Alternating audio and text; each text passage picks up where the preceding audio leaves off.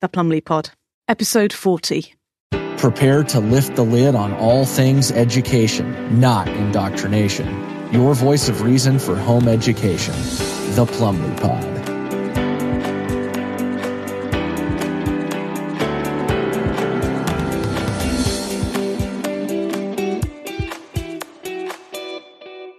Hello and welcome to the Plumley Pod. I'm your host, Sarah Plumley, and today's special guest is Stephen Herbert. Stephen is a husband, a father, and a beekeeper.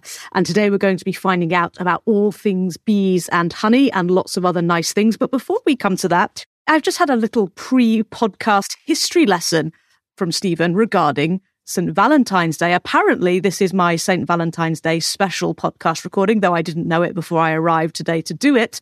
Today is the 13th of February. We're recording on a Monday and this will go out on Sunday the 19th. However, tomorrow is the celebration of St. Valentine. And apparently this also links back to bees, but I'm way out of my depth. So at this point, I shall hand over to Stephen, who shall tell us more. Welcome, Stephen. Hello. It's funny, some of the best stuff is told pre-show. But for anyone who's got Clinton cards and wants to send me one, that's fine, because tomorrow is my birthday. I was born on Valentine's Day, so I've taken a particular interest in that particular saint. Saint Valentine was, I think it was 3rd century priest who cured the blindness of a judge, the daughter of a Dutch judge, I should say, but he also did other miracles. And I believe Claudius executed him, but just before he executed St. Valentine, or Valentine as it was, he wrote to the daughter of the judge and signed off, yours Valentine, or your Valentine. The feast of that period of time, there was a prior and pagan feast or Roman feast called Lupercalia, which was the festival of fertility. And that's probably where we get the whole idea of love and fertility with St. Valentine's, but he really didn't have anything to do with that. He's the patron saint of Terni, which is a place in Italy. He's the patron saint of epileptics. He's the patron saint of fainters. He's also the patron saint of beekeepers. And today on this podcast is the Valentine's Day special. We're going to be talking about bees. We are indeed. I had no idea about the epileptic. I didn't realise epilepsy was so old. I suffered from epilepsy as a child for about maybe 3 years, but I didn't realise it was an old thing. I thought it might be a relatively new disease. Do you know anything about that? Well, I mean, back in the day, they did kind of get a bit worried about epileptics, thinking they're possessed by some demon. In the Middle Ages, epileptics were sort of suspected of being witches and burnt and got rid of. But I mean, in earlier times, they were often seen as sort of shamans. So there's been lots of different views on epilepsy throughout the years. My wife is epileptic as well, and she's an artist, so maybe the gods or the other world are trying to communicate through her seizures. I don't know. How interesting. I never knew that.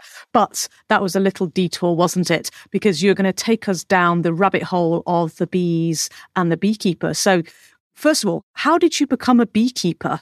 What made you decide to do that? Well, there's a few threads to this. The first thread is, we all know about 9/11, and I don't really want to go down that rabbit hole, although it's obvious why Building 7 fell down, isn't it? You know, crikey, someone must have sneezed, because buildings tend to do that. But after 9/11, the evil empire went into Iraq. But there was these scientists, nothing to do with Iraq, but Colin Campbell comes to mind, and he was a petroleum geologist, and he was talking about something called peak oil. And basically it comes down to this notion that certain resources in the world are finite, crude oil being a good example. So being a finite resource, it tends to have this bell curve in terms of its usage. So if you stick in one oil well, it'll start off, a little bit of oil comes out at the beginning of its lifetime, then it'll peak, maximum peak, and then it'll tail off. Well, what he was saying, well, if you aggregate that, I mean, this is probably from the work of someone called Herbert, but if you aggregate that, all the oil wells which have ever existed, you get a global peak oil thing, bell curve. And he was sort of saying, well, the thing is, we've passed peak with crude oil, and it's going to get harder and harder to replace these hydrocarbons. And the world, which has got used to such use of fossil fuels, are going to experienced limits to growth. And hey presto, we had the banking crisis in about 2007, which is probably related to the difficulty or more expense of getting hydrocarbons out. So that was one thread. The other interest I had was in other authors like James Howard Kunstler, John Michael Greer, Dmitry Orlov. But there was lots of strange things going on at the time during the early 2000s, whereby we were seeing lots of social changes in our society. And I kind of felt very, very concerned about what was happening to my community, to my country. And I was taking sort of an active interest in that. So come 2010, I was working for a council, and we talk about wokeism today, and we talk about the council culture today, and we're very knowledgeable about it. But what about the people sort of in the early days of this? What about the people perhaps who have the wrong thoughts? So anyway, I've given you a little bit of a hint, but my job at the council disappeared. So I was faced with sort of having to navigate into a new career of some description, and I kind of felt that what I had to do, knowing what I knew about things I've mentioned like Colin Campbell and the issue with finite resources, is perhaps have a more resilient, localized life career. So I kind of felt that doing something which is involved with local food production might be the way forward. And the rest is history, as they say. That was a good decision with hindsight, wasn't it? Well done, you. Well, yes. One of the other things I've started to, back in the days, keep chickens, because naturally with my carbon credits, I'm going to be given a ration of bugs. I'm not that actually keen on eating bugs. The thing is with insects that they've evolved so they've got poisons and toxins in them. So eating them can be quite poisonous. But when I do get my ration of bugs, I'm going to feed them to my chickens and then in turn eat the egg or eggs. Or the chicken, right? The thing is, my daughter's got a bit of a crush on the chickens. I couldn't wring the chicken's neck. You know, I'd be shamed. So what did you do when you decided to keep bees? Like, how did you start? Did you get a book? Did you watch some videos online? Like, how did you know anything about how to keep bees? No, well, this is more of a broad question that I get asked, and which you'll probably get asked, is how generally do you start beekeeping? I personally joined a local beekeepers association, and they had a training apiary, and so I went to the training apiary and fully suited and booted with my protective clothing, and I could buy some bees off of the Beekeepers Association, and they had a beginner's apiary, and I could train alongside someone more experienced. But just a little cautionary tale, really, that if someone is listening and thinking, yeah, I'm gonna start bees, the biggest question you might want to think about is where you're going to stick them. Because most people say, oh, I'll stick them in my garden. They can be quite defensive. They can be quite territorial. So if you're thinking of both using your garden as somewhere to, you're in your shorts and T-shirts or whatever in the middle of summer, you could be having some issues. The bees might not want you to be in the garden. In addition to that, bees tend to swarm. So you might have both issues with your neighbours and how to retrieve your bees. So there's perhaps lots of issues, and you need to know how to manage them, because potentially you could spend a small fortune on beekeeping equipment and not even get a jar of honey out of the expense. So if you are starting, first of all, where are you going to stick them? So go to a Beekeepers Association. And if you want to find your local Beekeepers Association and you live in Britain, go to the BBKA's website, British Beekeepers Association. They will point you in the right direction as to what your local Beekeepers Association is. That's fascinating. I had no idea. Well, I assumed it was kind of some sort of thing like farming passed down from father to son, perhaps, or, whatever, from father to daughter. I had no idea that there was such things where you could go, and it makes sense, doesn't it? When it's something that's so potentially hazardous. It made me giggle when you said about don't stick them in your garden because it might upset you if you wear shorts and T-shirts and your neighbours. Funnily enough, I live in the countryside and I've noticed the bees that are kept here, the beehives, they are in like a middle of a deserted field and well away from any of the houses and well away from the gardens and the swimming pools and anything else where people might want to hang out in the summer. And I always thought, oh, that's a bit of a long walk to go and fetch your honey. Now I know why. Thank you. Thank you for explaining it to me. That makes sense. Back in the day, these country skills would have just been passed down. It would have been just part of the culture.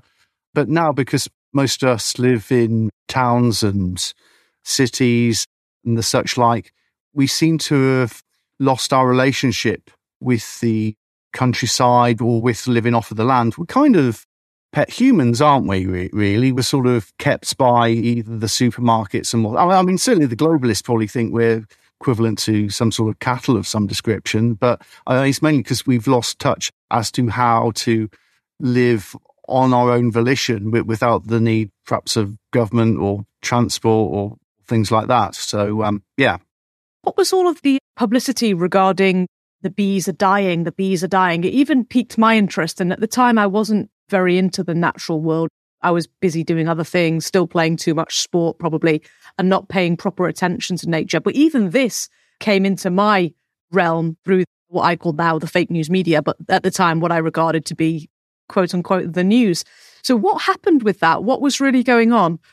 It all depends where you want to start, really. If you're talking about the 1990s, then there was this little mite called the Roa mite, which got, I don't know, jumped on a container ship and came into our country and infested the hives, and colonies of bees died. But the bees have sort of evolved and got adjusted to that, so it's not so much of a problem now. Those people who want to call themselves farmers, you know, those ones who ride around in high capital, expensive equipment. Oh, do you mean like Jeremy Clarkstein? Yeah, it's factory farming. Or television farming in the case of Clarkstein. yeah. But the thing is, I don't know, it's got out of control. It's funny, once you do things beyond a certain scale, whether it's farming or whether it's the financial system, it almost has this characteristic like pollution. So what these, I was going to use some rude words for these bloody people. The thing is, let me start why honeybees, because I have honeybees. According to the Collins Field Guide of Bees of Britain and Ireland, there's about 270 species of bees. Now, there is only one species of bee which has this characteristic, and it's called floral fidelity. It's Valentine's Day, so we're talking about fidelity, perhaps. Be my Valentine. Now, what is floral fidelity? Well, the honeybee would go to the specific type of flower when it's out foraging, whereas the other bees say, oh, well, there's a sunflower here, let's pop on to this daisy, let's pop on to this sort of block, whereas the honeybee would stick to, I'm going to this sunflower, I'm going to find another sunflower, and then I'll go home to the hive. Because of floral fidelity, seed production is much more, the yields are much more better. So if you have honeybees servicing your field of oilseed rape, maybe that's not the greatest example, or sunflowers, if perhaps you live in France, or lavender if you live in France, then the yields of the seeds is going to be up to about 30% higher. And because of that, if you're a farmer, that's money. But there's something flipping or pigging or what other emphasizer word I could make is stupid about this. So they use their insecticides, and every time they've got this new insecticide, this one is always safer on the insects. Never proves out that way. So in one way, they're killing their pollinators, and at the same time, they want the pollinators. And in terms of something called externalities, it's the beekeeper who has to pick up the freaking costs. So the farmer makes extra yield because of the bees, and he pockets it in. And then early in the spring, he then wants to kill the beekeeper's bees with his sort of pollution. Can I out there, if you let any farmers listen, I know you're going to disagree with me about insecticides being safe, but can I just say, could you go and get a small thimble, fill it up with some of your insecticides and drink it for me, please? Go on. It's obviously safe. Go and drink some. Anyway. Well, it's not going to hurt a tiny bee, right? So therefore, how's it going to hurt a huge man, a great big farmer man? Yeah, I agree. Good for you. Go and drink some, it's so expletive. So the latest ones, which is the neonicotinoids, and oh yes, there were denials by the scientists. Hang on, haven't we heard that safe and effective? Yeah, obviously it's safe and bloody effective. That's the safe and effective that goes with suddenly and unexpectedly, that kind of safe and effective. Well, it's funny you should say that in terms of suddenly the bees go visit a flower with neonics on, and then suddenly unexpectedly they can't remember stuff. Mind fog.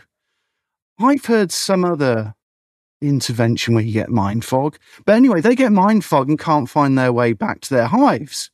And if you don't get all the bees coming back to your hives, then the colony collapses and they can't pollinate the farmer's field.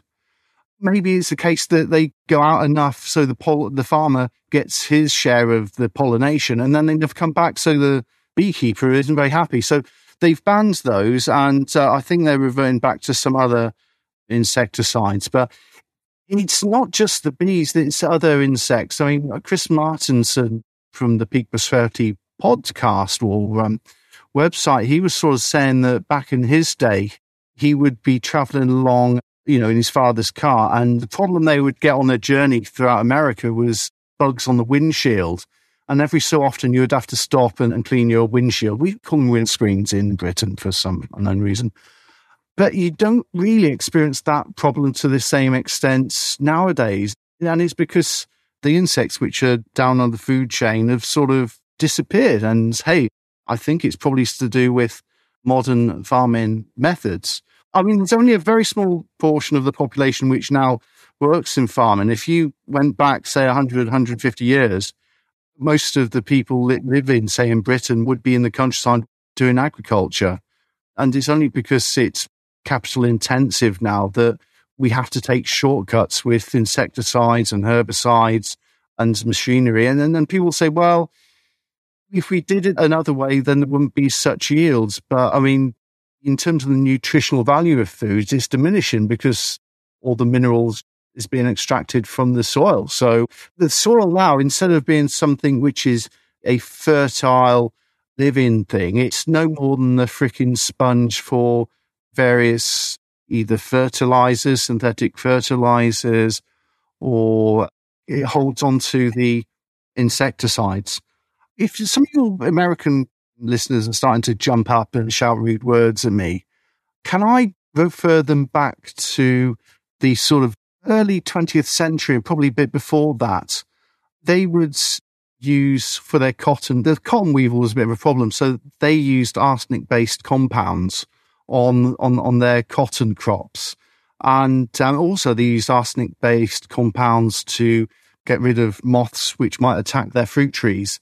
So some of the places where they've had cotton on and they've used arsenic-based compounds, well, that land has kind of got a bit toxic now and they can't really use it for too much either.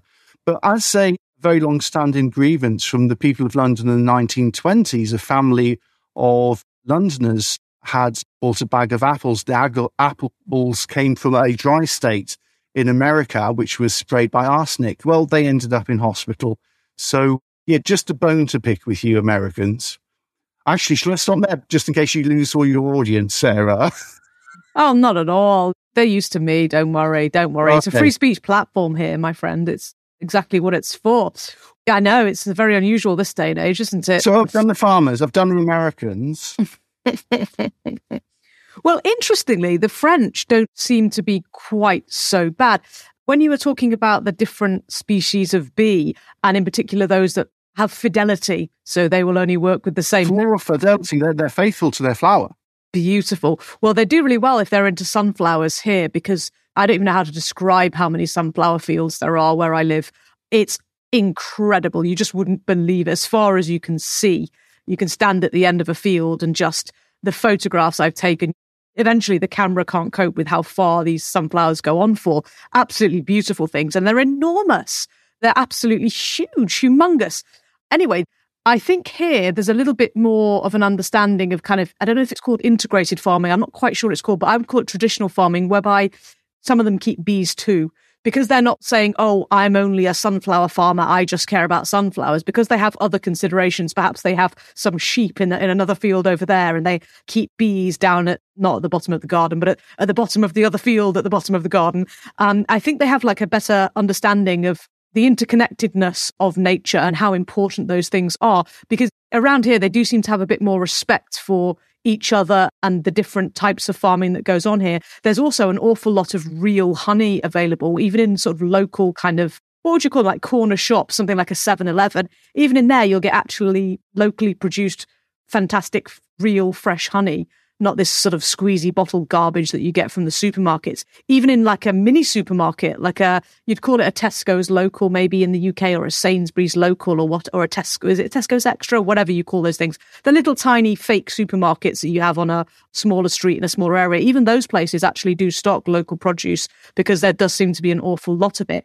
That said, I mean, I'm not an expert in pesticides, but I think that there's quite a lot of pesticides that are banned in France that are used elsewhere in Europe, and especially in America. France are very, very funny about what they will and won't use on their crops. And also there's an area here, I actually live in part of it, where they've refused to use the newer corn, or the newer, there's some Monsanto seeds. Genetically modified. There's lots of... yeah. Yes. I'm particularly talking about flour. There's something funny about flour here, because their bread is a big deal. If you're a baker, you're not allowed to go on holiday unless you've arranged for somewhere else to have bread for the week that you're away that's very, very close by. We're talking a very short walk. There's some kind of thing here. There's a big deal about bread in the morning and bread in the evening. And there's a whole group of towns, cities and villages that simply refuse to use any of the new flour. They will only have traditional French flour. Very, very interesting, because those people who have wheat allergies and so on and so forth, that can often be as a result of GM, genetically modified crops. And there's an area of France here where even people who have wheat problems might actually be able to eat the bread and cakes and so on, because the farmers here simply refuse to have anything to do with it. They keep their traditional stuff, and they stuff the consequences. If it means they have a lower yield, they don't care. At least they don't make people sick. I wish I was more well read on it, but that's about the limit of my knowledge, just that they say no to quite a lot of stuff here. Can I have a go at the cheese-eating surrender monkeys, please? Oh, yeah. Oh, okay, cool. Of course. You probably don't get any French listeners anyway, do you? About 3%. You probably won't get any listeners at all, but, you know... About 3%. About 3% are... Oh, wow. Well, it says they're in France. They're probably... I would suggest that given my French isn't great, they're probably English. Yeah. It's good to do these things. And you think, oh, am I speaking to myself? Well, you could be after this podcast. The Asian hornets, that came to Europe, but it sort of got off the container ship somewhere in France and went along the coastline. The thing is with the Asian hornet, obviously it's not indigenous to Europe. I think it's indigenous to China and Japan and things like that. But it's a carnivore, a bit like wasps, really. They will work their way through the insect population, particularly the honeybees, and to a certain extent, because they're predators, the bees will work that out and not go out of their hive, so then the colony of bees will starve. The thing is, the French, if they were on their they've got so many police departments and departments of this, they're so freaking bureaucratic. What they should have done when it landed, they should have done something the first couple of years, but it was a case of finger pointing as to who was responsible for getting rid of the Asian hornet, and then it just spread. And so we get the occasional sighting in the UK, and I don't think it's established yet, but it could be the same way as Varroa. It's just a matter of time. So I think the farms in France are much smaller, and they have a different relationship to food. I want to just pop onto the relationship to food, because I'm going to take a pop at my hometown. Do you remember that episode of Father Ted where he wins a prize and then he goes through just having a go at everyone?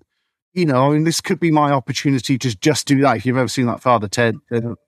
But I used to go to the farmer's market to sell my honey, and it's run by the town council. And Wantage Town Council, if you're listening, you're a bunch of... Anyway.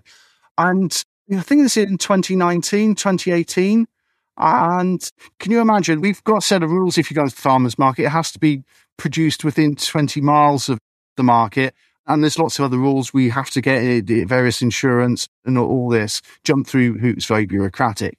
So the Wantage Town Council invited Lidl. So the farmer's market also had a Lidl stall in, or maybe it's called Lidl if you're German, but this is a cheap supermarket having a stall at the farmer's market.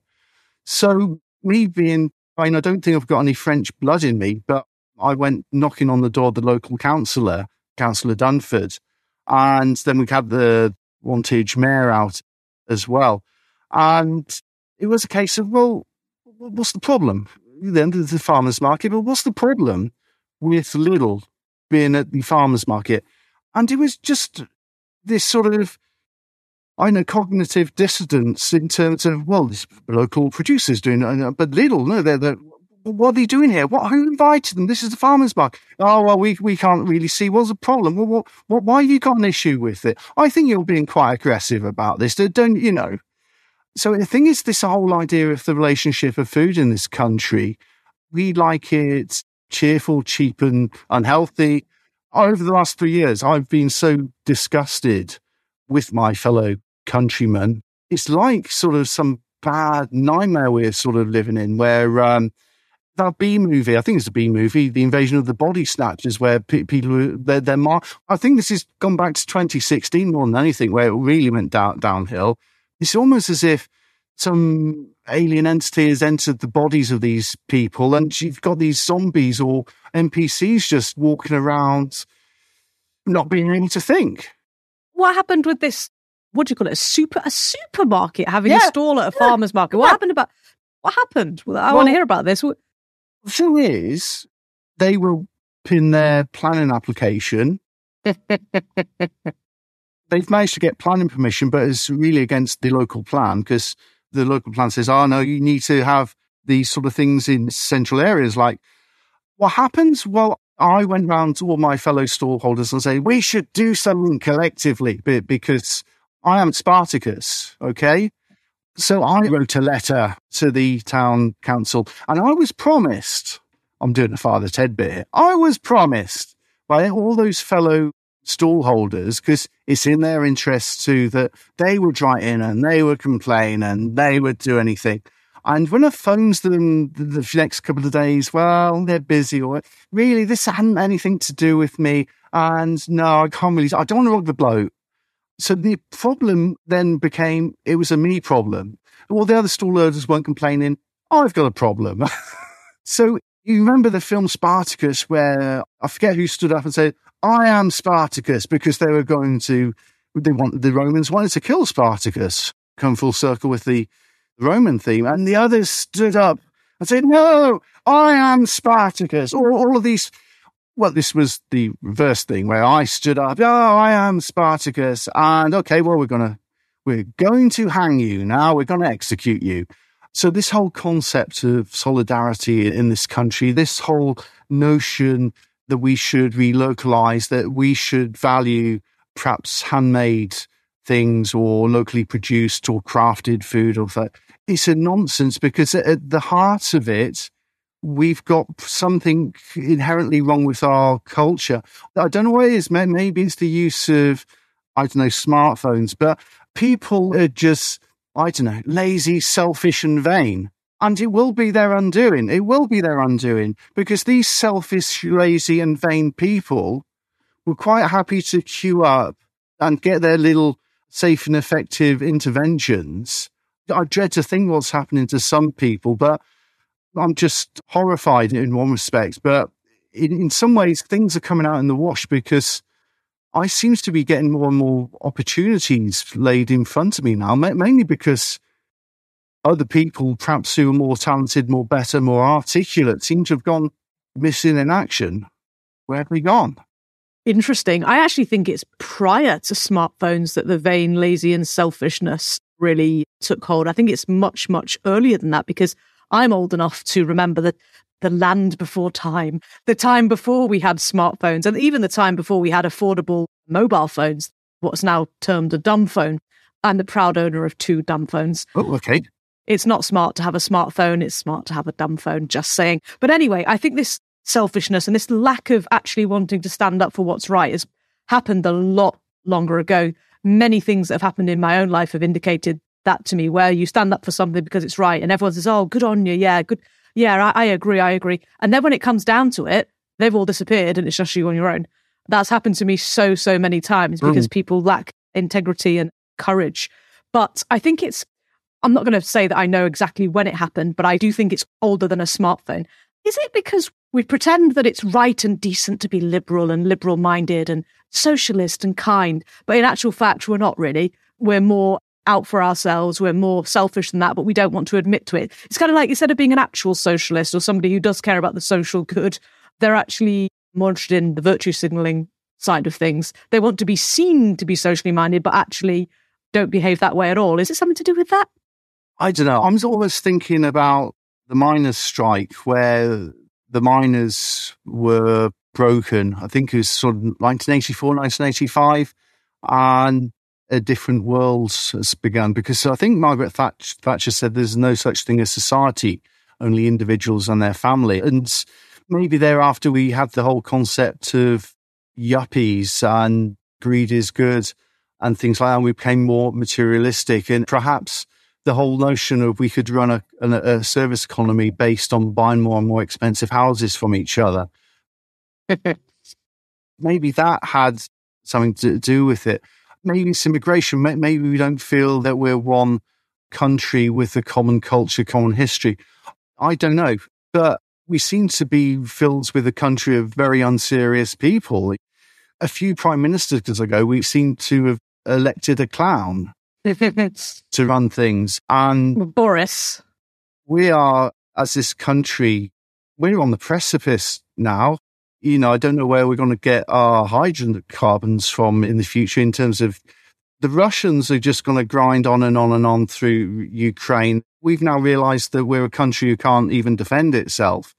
We're probably a country where people can't actually afford to heat their house or pay for the electricity. We're in a country where inflation is rampant, and we can't really tell a coherent story about the predicament we're in. So it's been a terrible run, hasn't it? We've had Boris the clown, then we had Thick Lizzie, and now we've got Wishy-Washy. It's like a bad sitcom, isn't it? Or some sort of British farce. I mean, previous to that, we had so many prime ministers now. We used to learn them in history. But I mean, I don't know whether people would want to learn these people. They're so freaking irrelevant. But the one before Boris, who sort of wanted to screw us over Brexit. The Maybot. Yes, Maybot. Theresa May, the Maybot. And then the Cameron. I do remember the pig's head. I do remember Cameron because I used to live in the neighbouring village to him. I never met him, but the village of Peasmore were very proud that they had David Cameron as their Prime Minister. Was that before the pig problem? Funny story. The village I live here. Can I just preface what I'm going to say is I kind of come into the realisation that my life, I've been dropped into this either Animal Crossing or maybe it's Grand Theft Auto or maybe it's Minecraft, okay? So what you're hearing from me today is just an avatar, okay? And there's some sort of controller wanting to muck around with me for shits and giggles. But anyway, we lived in the village of Beedon, B-E-E-D-O-N. Yes, you've heard it, it's B. I grew up in Beedon. I'm a beekeeper. Yeah, Valentine's Day. Yeah, okay. The neighbouring village was David Cameron lived in the village of Peasmore. He lived there. And we decided, me and my wife, that we would get married in Peasmore Church instead of Beedon Church. And the person who, I forget, he was the bell ringer. We had to organise, but the bell ringer had a pig farm in Peasmore. So in terms of that story, his accessibility to pigs was relatively easy because there was a pig farm in Peasmore. In fact, there's one not so far down from there now, which do the Berkshire breeds of pigs. So I don't know. I mean, to be honest with you, if you start doing that with animals, there's going to be some weird nautical diseases you're going to pick up. And you go to A&E and then you ask, well, it's very sore down there. I mean, what are you going to say? It's like those people go to A&E with either the hoover attachment stuck up their backside or the lube brush. I mean, it's how to explain these things away, isn't it? You know? So, yeah, I think that story about Cameron probably has some plausibility. But if people Google in Peasmore underground bases, there's another story about Peasmore where it's to do with aliens and underground bases and someone claiming and that there's some So I mean, Cameron could be some sort of alien hybrid, but I mean, I don't think some of these politicians are of this world anyway. And on so many levels, I have to agree with you. They don't answer to us. They don't answer to us. I've got an email from my MP, David Johnson MP of Wantage. I'm having a really good pop at people today, so this is quite cathartic for me. So thank you for this. So I got an email from David Johnson, MP from Wantage, and he wrote to me because I was concerned about identity passes and the vaccination, if you can really call it a vaccine. And he said, no way, absolutely no way is the vaccine experimental. I've got it right.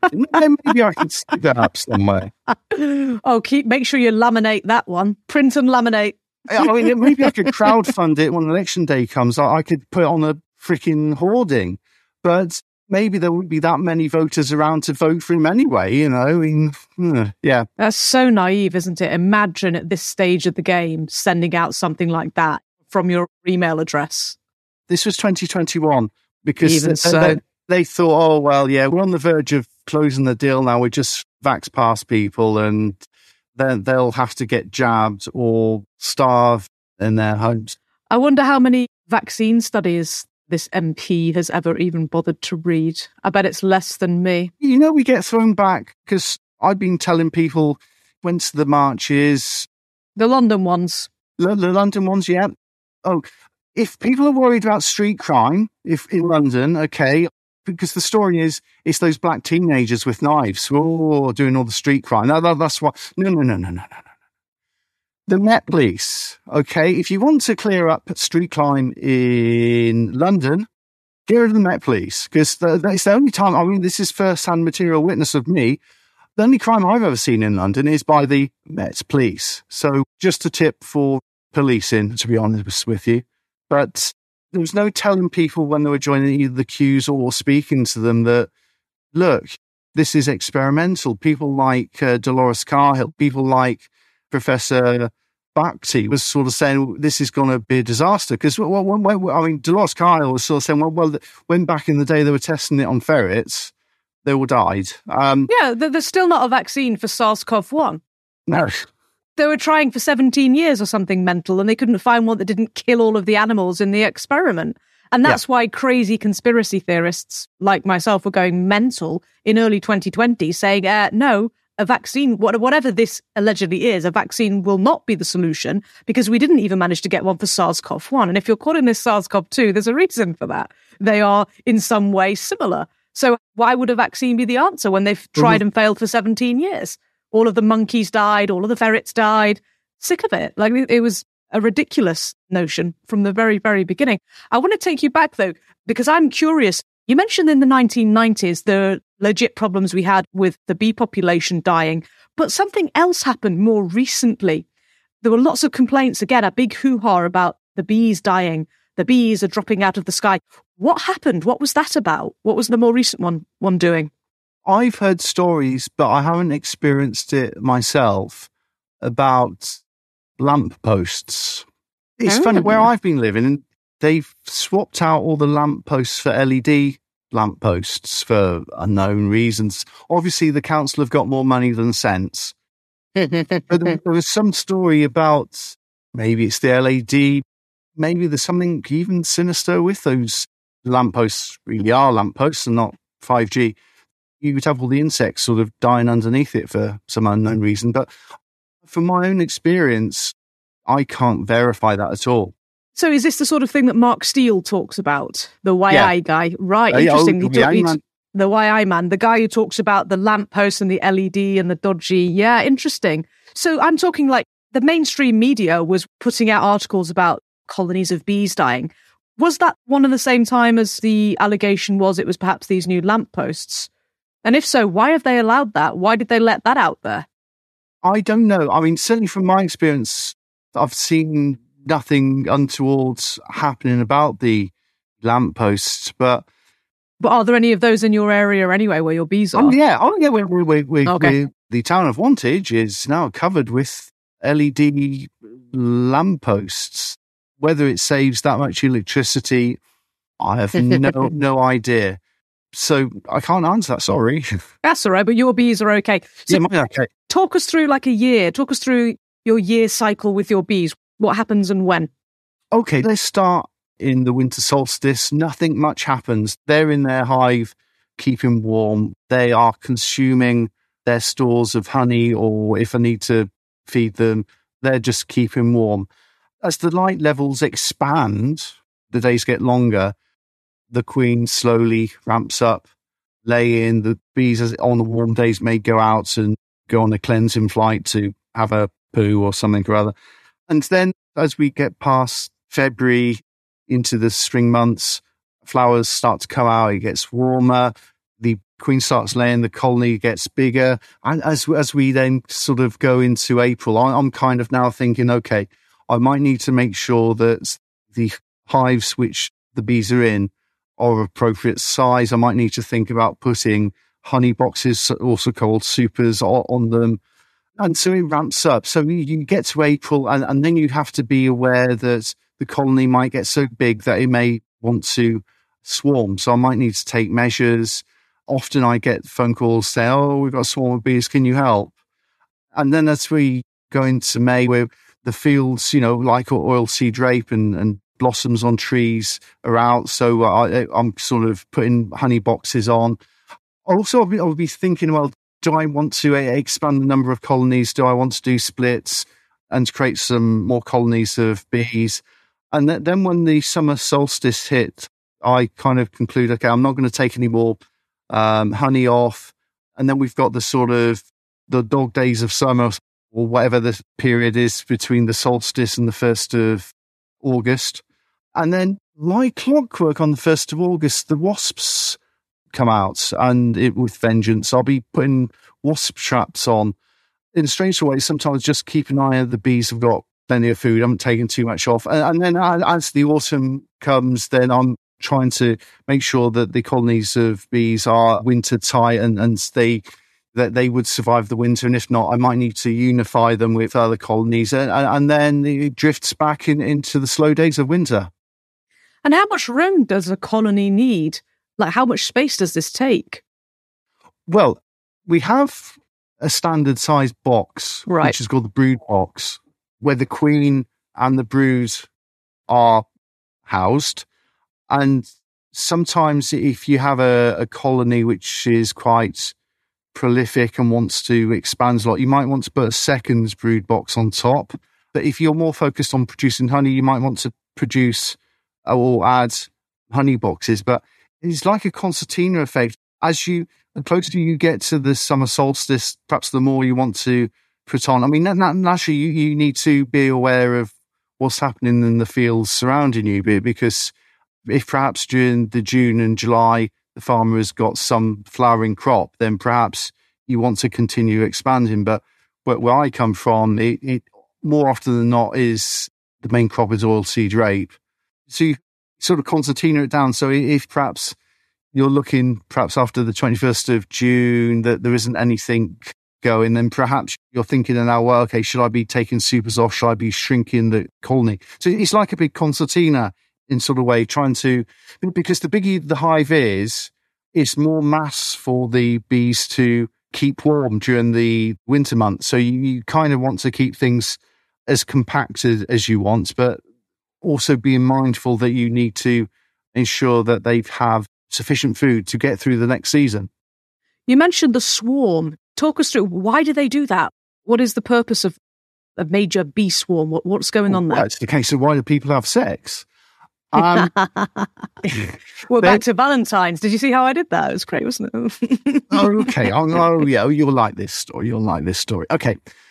If the box which they're in is a bit confined, then the worker bees will start building out a particular cell to create into a queen cell. It then provides more royal jelly to that particular cell with an egg in to produce a queen. I mean, you could have multiple queen cells in, and in the queen cell is a virgin queen. And as soon as one of those virgin queens emerges from the cells, they're sort of a pencil-sized waxy thing, this size probably no more than 2 or 3 centimeters. And then the virgin queen emerges. Now, as soon as she emerges, then they push out the old queen. And the old queen exits the hive, and a significant proportion of the bees follow her. And then you've got a swarm, and they're off looking for a new home. Then you've got in the hive lots of virgin queens. Well, that's probably the principle for starting new colonies off. But what the virgin queens will do, they need to get mated, otherwise they won't be able to create a new colony and lay eggs and whatnot. So they go out to be mated. They get mated by the male bees called drones. And the virgin queen would be flying around and finding congregation places where the drone bees are. And the drone bee will then mate with the queen. And you might have to upgrade this podcast to explicit, okay? So the drone with the drone penis or phalanx or whatever mates with the bee. And then once he's done his business, he then tries to fly off. Unfortunately, his penis is now stuck into the virgin queen. So his penis breaks off and then he dies and bleeds to death. But the queen gets mated by numerous amounts of drones. I mean, maybe 20, 30, 40, I don't know. And she keeps all the sperm in a gland called the spermatheca in her abdomen. So this is why, I mean, people listening to me sort of say, oh, well, I'm going to get bees, stick them in my garden. Because I get bees which are calm bees. They're not aggressive bees. Oh, okay, well, you don't know how many or what they've been mated by, because she could have the sperm of some arsey bees, which later on in the summer, when you're out in your shorts and t-shirt, start trying to get you out of the garden. But yeah, so that is then the sex life of a bee, and the queen bee returns back to the colony and lays eggs, and all is well. What's the life expectancy of a bee? Does vary. If you're born as a worker bee during the warmer months, it could be 30 days. If you're born during the autumn, you tend to get more fat, so it could be the whole of the winter months. If you're a queen bee, it could be up to 3 years. I mean, once you stop being a prolific layer, you could get chucked out sooner. If you're a drone, it depends, because in autumn, the colony be chucking the drones out of the hive to fend for themselves and probably die. So maybe it's not so good being a drone. Yeah. Yeah, I was giggling before. I'm sure there's plenty of women who can empathise with being harassed by a bunch of drones looking to get laid. Yes, I did snigger, I have to say. It was very funny. Well, only if those ladies listen, somehow you would have to do some extraordinarily pelvic floor exercises just to clamp tight on it. And then I suppose the man, being in shock, would probably want to go away, and then perhaps you could replicate that scenario which I told you about the bees. But I mean, this is going to take a lot of prep and exercise and work, I would imagine. Yes, considerable. Good. Tell me about honey. Tell me more about the honey. Like, what does one hive produce? And tell us about the benefits of honey. It depends. Not all hives are made equal. But if it's a new colony, which perhaps I've created from a split of the hive, then perhaps on the first year I won't get anything, and then perhaps the second year I will. But it depends. I mean, each one of those honey boxes can contain about 30 pounds of honey. Some hives I could have 4, 5, 6 honey boxes on it. I mean, I've kind of calculated. The thing is, you cloth accordingly, so I don't have a huge amount of hives, because I would have more honey than I can shake a stick at. But for me, I mean, half a ton of honey to a ton of honey isn't unusual. Wow. And how many bee boxes do you typically have any given year? In terms of colonies, I mean, currently I've got about 16. Wow, that's amazing. Extraordinary. And there's all kinds of seriously impressive health benefits to taking honey, aren't there? Could you lay out some of those for us, please? I know people get very excited with Manuka honey, and that's very expensive. Manuka, by the way, is a plant in New Zealand, and it was back in the day a weed, or considered a weed. And then someone analysed it, and it had certain properties which all honey does, but it seems to be more exaggerated. Also in New Zealand, they've got a poisonous plant, so they have to test all their honey. And also another fun fact about Manuka, there's more sold than actually produced. So obviously some people are having a bit of a laugh as to what they're calling Manuka. But honey is antibacterial, antifungal, antiviral. It has in medicine, I mean, if you speak to in terms or consult country law, that they would put honey on wounds to stop infections to our wounds, and hospitals actually with what they call it sterilized honey, whatever that is, which they apply to wounds to help them heal. So it's got some health properties like that, and also it contains minerals, also contains pollen. People who've got hay fever claim it helps them, and the theory is that most hay fever sufferers suffer from a reaction to grass pollen, and so by consuming something which contains flower pollen, they desensitize themselves. I can't confirm or deny, but some of my customers say that. Also, it's not just honey. It's not just honey, because people have used beeswax. Obviously, the thing we obviously think of is candles, but it does have some. It seems to be nature's sealant. So if you make creams or balms with them, a lot of people with eczema tend to benefit from a beeswax-based product. There's also people consume bee pollen. They consider that to have some health benefits. Some people have royal jelly, very expensive. In Chinese medicine, they even use bee venom. There's some suspicion that it could have some beneficial effects on people with arthritis. The whole thing with bees is very sort of conducive to health. Yeah, and it's famously goes into it's an important component of a good old hot toddy when you're feeling rough in the winter, isn't it? Something for your throat, for a head cold, as we used to call it before 2020. Do you remember in the days we used to have colds in the winter time? Well, we didn't used to test ourselves. I'm using test. I'm testing the loosest possible sense. Yeah. Yeah. But yeah, we didn't go around testing ourselves or sticking things. I mean, it must be the only time where stick things up your nose. It's good for you. We need to know. Stick things, but surely with things like that, people then don't use cotton bugs. Don't stick things up your nose. The only thing you should stick in is your elbow. And then we're going bloody crazy. So I wouldn't touch the thing unless maybe they were gathering DNA of people. I don't know, but it just didn't make any freaking sense. Well, we sort of know that they were gathering DNA because Julia Heavingbosom, I think it's called Talk TV now.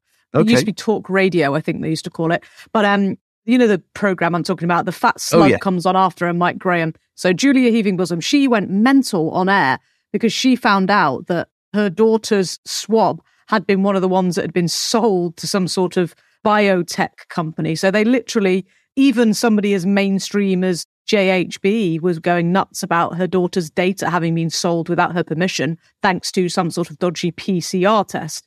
So, yeah, that was another conspiracy theory that came true during the scamdemic. The thing I can't understand is during the 2020-21, there were some pundits which I was sort of thinking, they're nearly there. They're nearly there. Like Peter Hitchens. Just, he's got it. He knows.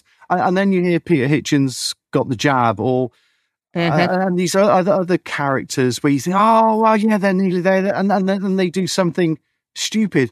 And things like, there's no way we could have known. The thing is, in 2020, I was look, I mean, if this was a pandemic, I'm not seeing the bodies, to be honest with you. I'm not seeing. I mean, I would be sort of thinking, oh shit, there's another body out there. I'm going to have to call someone to get rid of the body of this pandemic. Well, no, I didn't see any of that. And then I came out with the neighbours and sort of said, well, what's happening? No, we're not ill. And seen any bodies? No. Does anyone know what's happening in the hospitals? No, don't know. And it was a case of. I'm connected to the internet. I think you're connected to the internet, and I think lots of other people are connected to the internet. And also, there's things like Google, there's search engines, and there's other things like pre-search and whatnot. And surely people, you know, when you sort of get a gut instinct, a suspicion that let's just keep searching for things on the internet because this doesn't add up, and eventually you find something which goes against the narrative, and then you home in, and then perhaps if you're wise, you might want to listen to people with alternative views, and so anyone who sort of says, oh well, I didn't know about it, I mean, even the NHS little booklet you got for the jab, the first one still says, well, there's no evidence that it stops transmission or infection. That would presumably have previously been the point of any kind of vaccine, would it not? Yeah, indeed. This is the premise for its very existence. There's something in law. There's something in law called due diligence. And we're all grown-ups, and for us to make... informed and can say, oh yeah, well, naturally you can blame the other person for trying to swindle you, but you surely you should do your own due diligence. Maybe of these three categories of lazy, selfish, and vain, maybe it's the lazy part people are getting, and then people are sort of saying that, well, we didn't know, we were well, come on, you. I'm nobody special. I'm just someone who's connected to the internet. I think there's an element of I don't know. There's an element of cowardice about all of this, because we were faced, like perhaps many of you listening to this podcast, that I wasn't going to get this safe and effective intervention, and then there was some sort of suggestion, perhaps for politicians, where we might have to go around to people's houses, and if you looked at you went past the newsstand, that we should be forcibly. So I personally was expecting the day to come that there'd be a knock at the door, and those nice people who uphold the law, called police officers, would be battering me down, battering the door down, probably dragging in my van, force vaccinating me, putting me in one of those prisons which they just so happens were building, but prior to the pandemic. So it was a case of mentally sort of thing. Well, I'm not going to relent on this. I've made a decision, and if it's gonna, if this is gonna be, the end of me, well, so be it. It's a case of, I wish I could have made more of an indent on the world, but I'm not going to move on this one. And so good for you. Kind of face more mortality. Well, you made the right choice, because the insurance companies have decided that if you're going to shoot yourself up with state-sanctioned injectables, they've literally classed that as suicide. So if you happen to die post a shot, this particular shot, the COVID 1984 shot, so-called by me, the insurance companies are actually classing that in the United States as suicide. Like, you've taken some in their words, you have taken some experimental medicine and you died. That's your fault, not ours. We're not paying out. How has this missed, Julia heaving bosom? Mm-hmm. How has Mike Fatzler-Graham not mentioned this? Why isn't this absolutely everywhere? It's completely disgraceful. It's a fit up, and people are literally that stupid. They can't check these things for themselves. I mean, and insurance companies are really clever, a smart place to go and check out things like data, because they would have all of that information, wouldn't they? They're not, because the money is involved very, very clearly with regard to life insurance and all of the rest of it. So when I read that the insurance company are literally classing it as suicide, I have to say it's not very nice of me, but I did laugh. Schadenfreude, the dark friend. We're at this stage now where the people have also taken it, even if they've got away with not having something unexpectedly and whatever happening to them, that they might be sterile. So that kind of begs the question that how are we going to rebuild our society? How are the, because I think we might need to be a bit serious that, look, well, I say I'm speaking actually in the general sense. I'm not actually speaking this directly to you, but, how are we going to have babies? How are the, vaccinated going to meet up with other vaccinated and get married and have babies? Because, if we don't do that, then the rest of us left behind will just get older and older and sort of die, and there'll be no one left to bury us for a start. You know what my answer is going to be? My answer is education. We educate our young people in the importance of not sticking dangerous toxins and poisons into your body, and educate them on the importance that sticking stuff into your body can have on things like fertility. And we're right back where we started with the birds and the bees. Yeah. But no, you're spot on. Stephen, listen, thank you so much for joining me. It's been a real education listening to I had no idea. My husband said something about some bees only live for 30 days. I was like, really? I said, I'll have to ask about that because I didn't know. So thank you very much. It's been a real education listening to you this afternoon.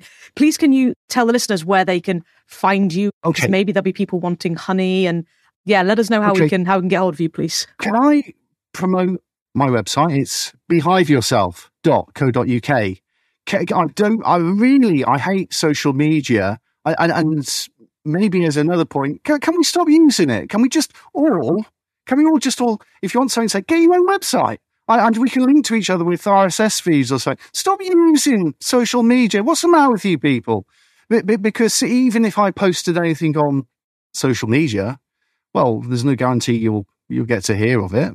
Yeah, I think they're well drilled on that one with what's happened to my Twitter account, which has been sort of dead for quite some time. You're spot on. I'll make sure there's a link in the description to catch you there to your website. And do stay on the line because I might need to buy some honey.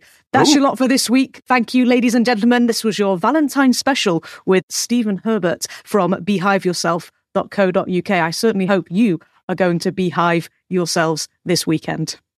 Take back your individual sovereignty and that of your family. Visit sarahplumley.substack.com and subscribe for free to stay up to speed with all things education, not indoctrination.